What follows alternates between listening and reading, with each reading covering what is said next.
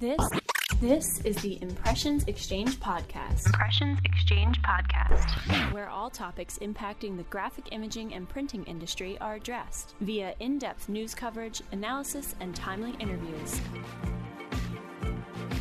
Hi, I'm Denise Gustafson, Editorial Director for Printing United Alliance and the guest host for the special Printing Impressions podcast series in celebration of Women's History Month, highlighting the women in the printing industry. During this series, I'll have the opportunity to talk with women from all segments of the industry about their experiences and their journey as a woman in the printing industry. So today, it's my pleasure to welcome Maureen Gumbert. She's the Marketing Director with Aurora Visual. So Maureen, thanks so much for joining us.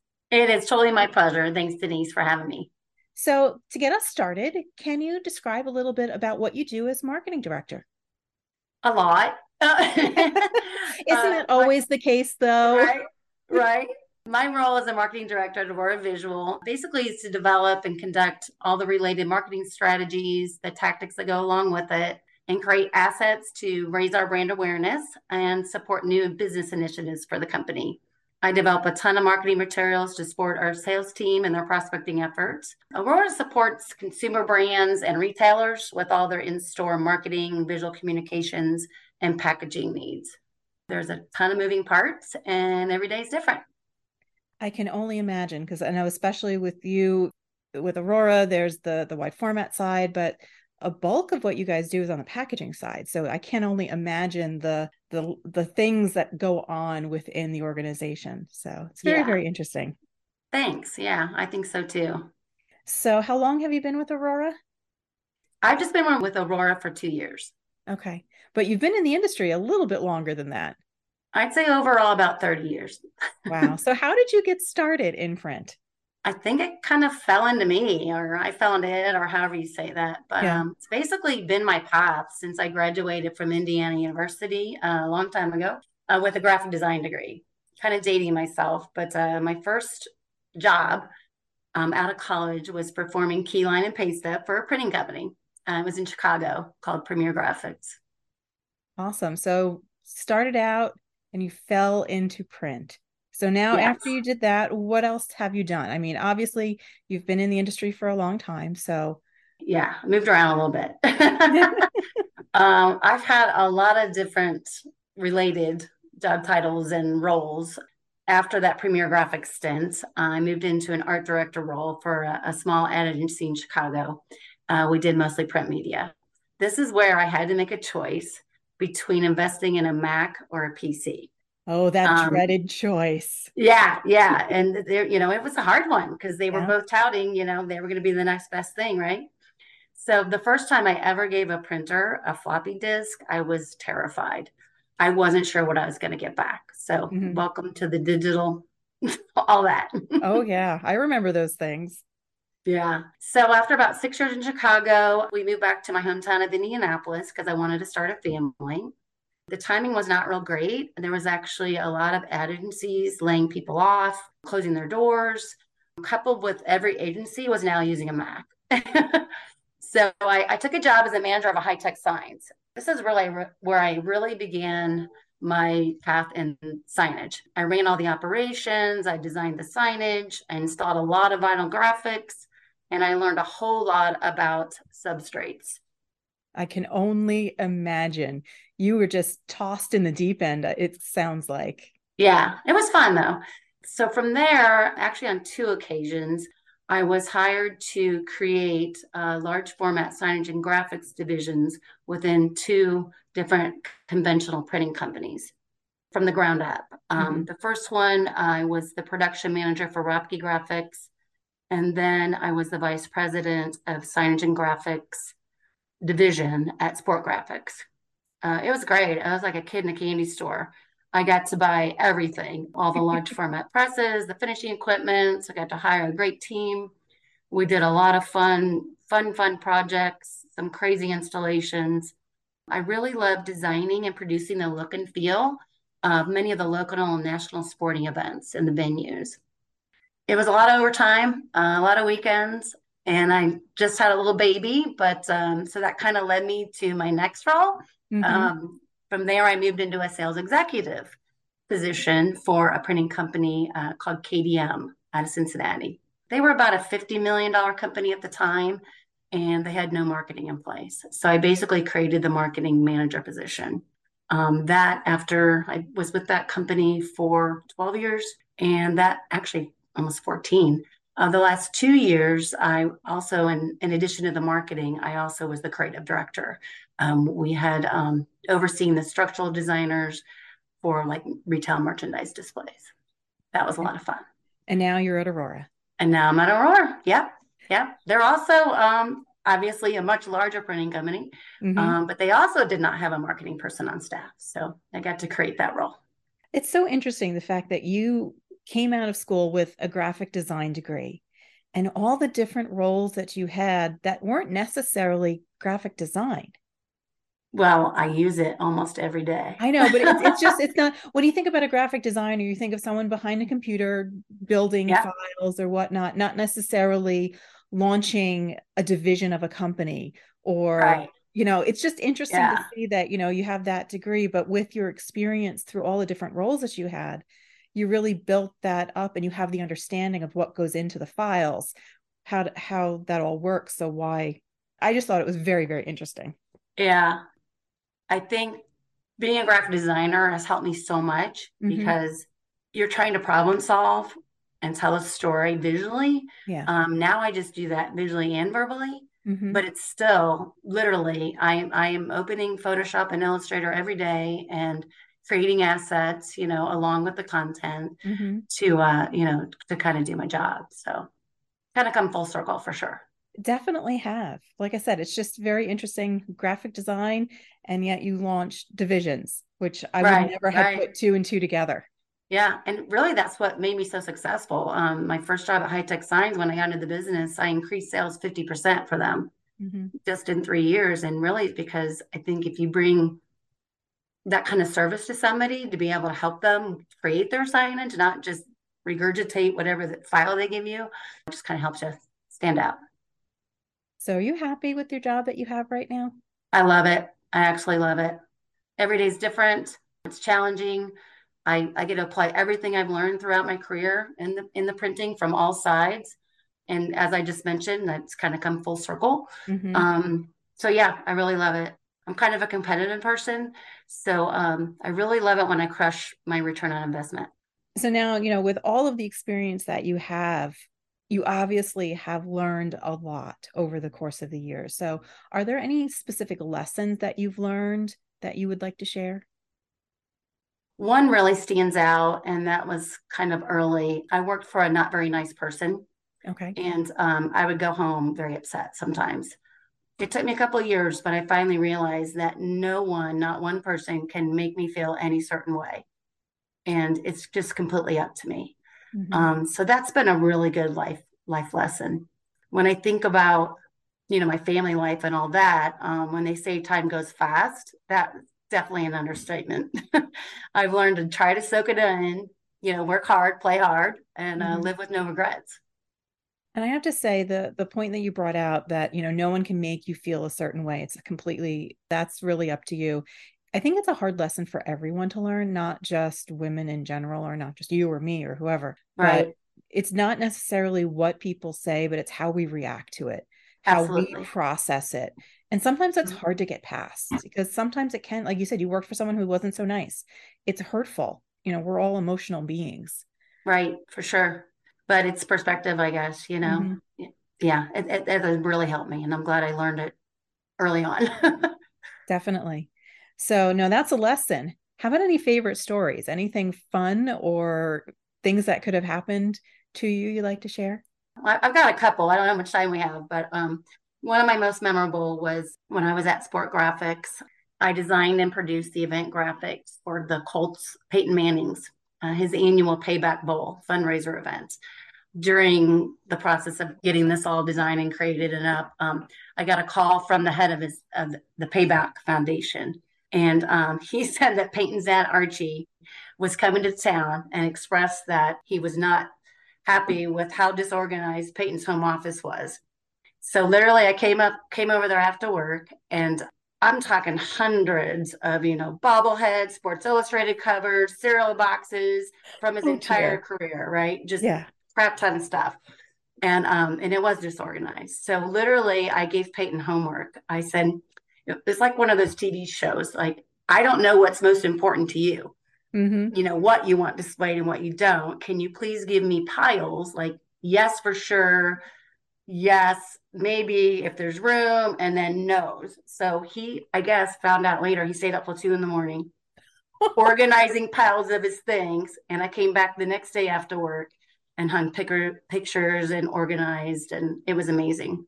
One thing that was really funny was his Heisman Trophy and the his MVP from the NFL trophy were Yeah. flanking his dartboard in the basement. Really? Yeah. Hopefully he didn't hit So them we too definitely moved often. those. I was going to say that is so unusual and such an opportunity to, be involved with a project really to the nth degree in some ways. Right. When you get that call, you don't say no, right? Yeah, no. Yeah. Peyton's I do have dad, a really come unusual. help. Right, for sure. I have an unusual sign installation Oh, okay. that stands out. I was installing full color banners along the full length of an Olympic sized swimming pool. It Okay. was for an event called Duel in the Pool, which is the USA versus Australia. And so I had to do it while treading water. Okay. So how well do you swim? I'd take a couple breaks. Wow. I couldn't. Yeah. So I guess they didn't drain the pool for you. No, absolutely not. No, we had to go in after hours and do this late at night because the event, started the next day. So that was interesting. That's definitely like above the call of duty in terms Right? of installation.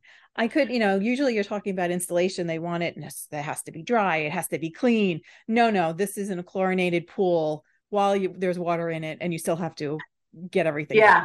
It was actually kind of embarrassing because dealing with the USA swimming folks, I was just dripping wet. Understandable. So now looking back at your career and all the people that you may have worked with, who has been the biggest influence on your career and what lessons have they taught you? I guess I've just been very fortunate that the people I work for hired me to create something new for them. And really, they trusted me to make it happen. I guess the best advice was probably from Bob Kissel at KDM. He told me to not look back or beat myself up once a work-life decision was made. Kind of like an onward and upward mentality. And that's really stuck with me. Comfortable with your decisions, don't beat yourself up. Yeah, which is great advice, I think, for everybody. What has really helped you the most to make a career as a woman in printing? What's really made you successful, do you think? I think really the onset, and for me, that's just having a well-rounded education. I did choose to not go to an art school with the purpose that it would make me a better artist, a better communicator, to be more exposed to a more diverse education, a more diverse set of peers. So not everybody's doing the same thing. Mm-hmm. My factor of success, again, comes back to my graphics background. I think it's really helped me excel in every role I had. It's real similar to marketing. Again, I think I alluded to this earlier, but I'm problem solving the best solution, the best way to communicate our brand story. Now it's both visual and verbal. I write a ton of content. Thank goodness I can form a sentence or two or 1,000 or 2,000 or whatever's needed. Right. So now, those are some of the lessons you learned. Have there been mistakes that you've learned from as well? Yeah, I guess my biggest mistake was not buying a Mac in the late 1980s. So you went the PC route, huh? I'm still on a PC. It's all good. It hurts my heart. I'm a Mac person, so that hurts. Yeah. Now, looking at women in the printing industry, which we know is very, very much male dominated still, it's getting better. There's been some progress in that regard. As a female, what has been some of the most significant barriers in your career, or have you encountered anything because of your gender? I don't really feel that I have, to be honest. I feel that for the most part, I do have a seat at the table. Yeah. Why do you say that? I say that because I feel valued and trusted to make things happen. I feel like people have just let me do what I need to do and trusted that I'll get it done. And I don't think gender has come into play at all. I do have a suspicion that I'm likely not paid equally as a man. And I do have some pet peeves, and that's the continued use of the male specific terms in the workplace, like referring to the entire team as salesmen or pressmen, those kinds of things. Can we just please call them people? Yeah.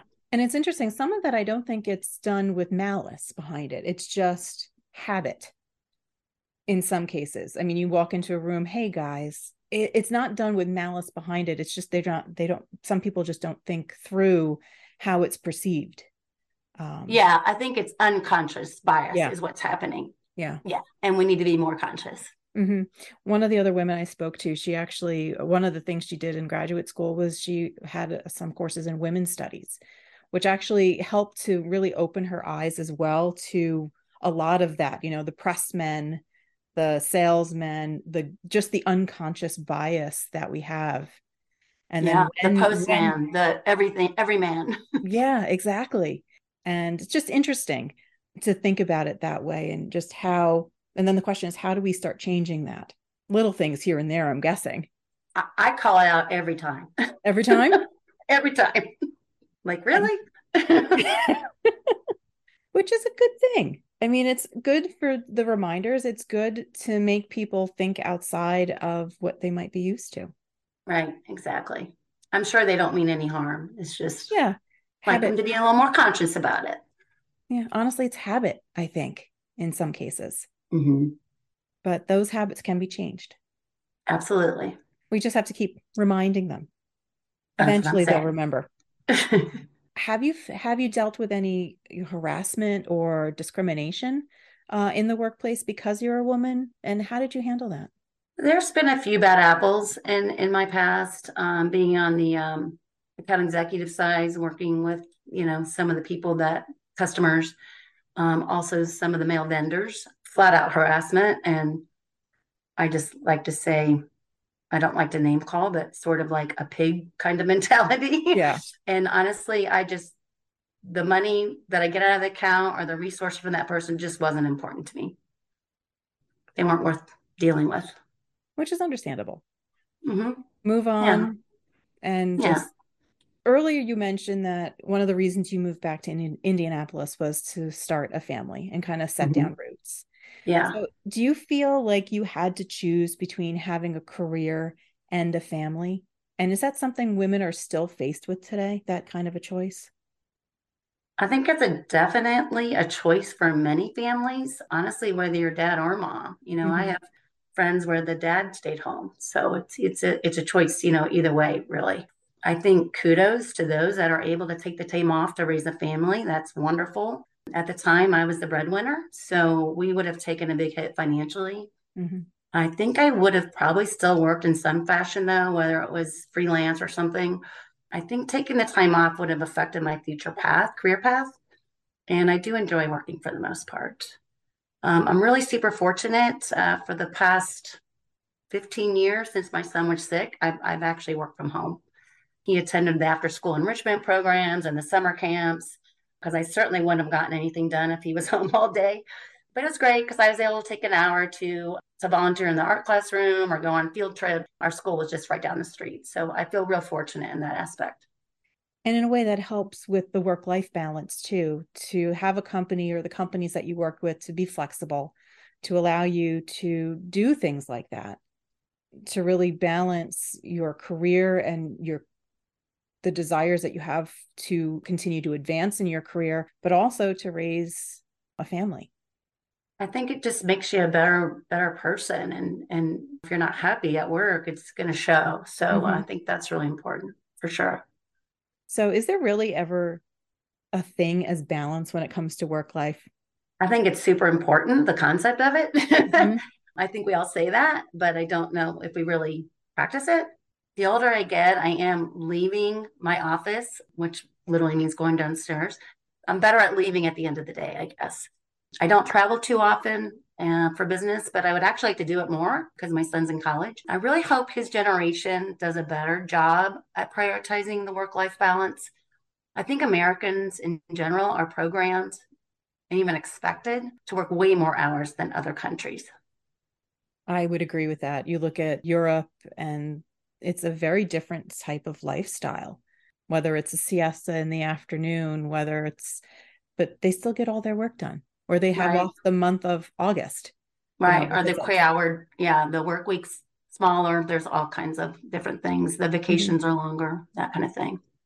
And I know one thing that I've seen just in talking with Adrienne Harrison, who's in Printing United Alliance's HR consultant, one thing that she's mentioned is that the newer generations are making changes because they want more of that work-life balance. They're more concerned about things that people would never address a decade ago or even 5 years Right. ago.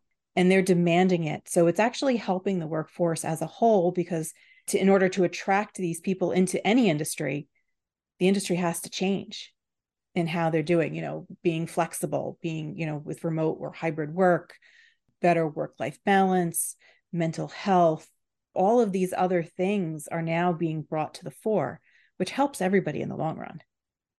I do agree for sure. I think some people might say they're lazy, but maybe they're just really onto something.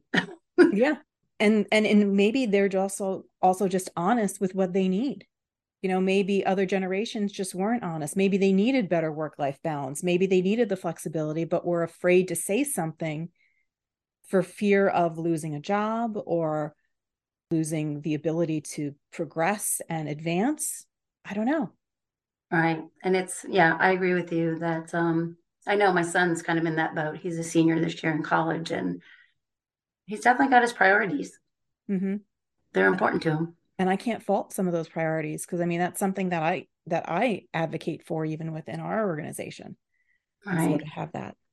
Now, obviously you are a director and you also mentioned that you have a suspicion that you might not have pay equity. So has the glass ceiling impacted you at all? And then how can women really start to command that equal pay for the same work? You really have to know what that equal pay is too. Yeah, So true. definitely do your research, right? So, what's the average salary for your role in a company of that size? I think women probably don't assert themselves in the same way that a man might. They're not really willing to ask. And the answer is always no if you don't ask. You don't ask the question, there's no chance for there to be a yes. Yes. In the same thought about women and characteristics or perspectives that they bring to the workforce, what is unique about women in the workforce? Well, I think we just get stuff done. Me too. We're task managers. I think we may be a little more organized. We may be a little more sensitive to those we work with. Mm-hmm. Not to say men aren't either, but I don't know. I guess those things. We're probably just because of what we do and our own personal experiences that we've always had to multitask. I know I have. I'm sure you have, especially raising a family as well. I Yep, don't a have lot of kids. that. So it's a lot of multitasking, making sure things get done. Well, they always say you want something done, give it to a busy person. Crazy. But it will get done.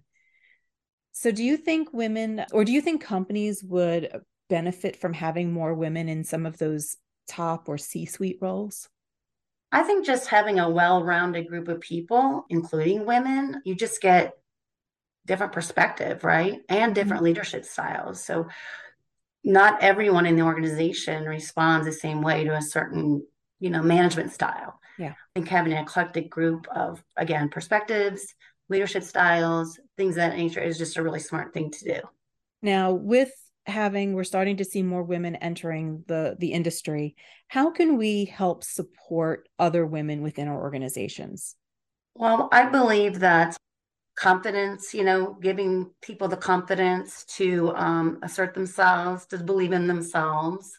I think that if a company doesn't see your value, I would probably go find somewhere else to work. Mm-hmm. Our company has a program. It's pretty cool. It's called Women in Leadership at Aurora.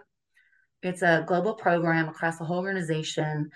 And it was developed to kind of aim to develop a diverse leadership pipeline and help our women leaders achieve their full potential. We launched this year's group, about 20 participants last month.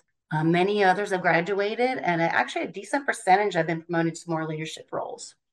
And a lot of the women that have gone through the program will stay on as mentors to all the newbies that are entering the program. That's a fantastic program to have within Aurora to really help support women and to make them feel more confident, to give them the resources that they need. Yeah, it's very cool, I think. Very, very cool. So as we're starting to wrap up, you've been in the industry for a couple years. So is there give or take? Yeah, give or take.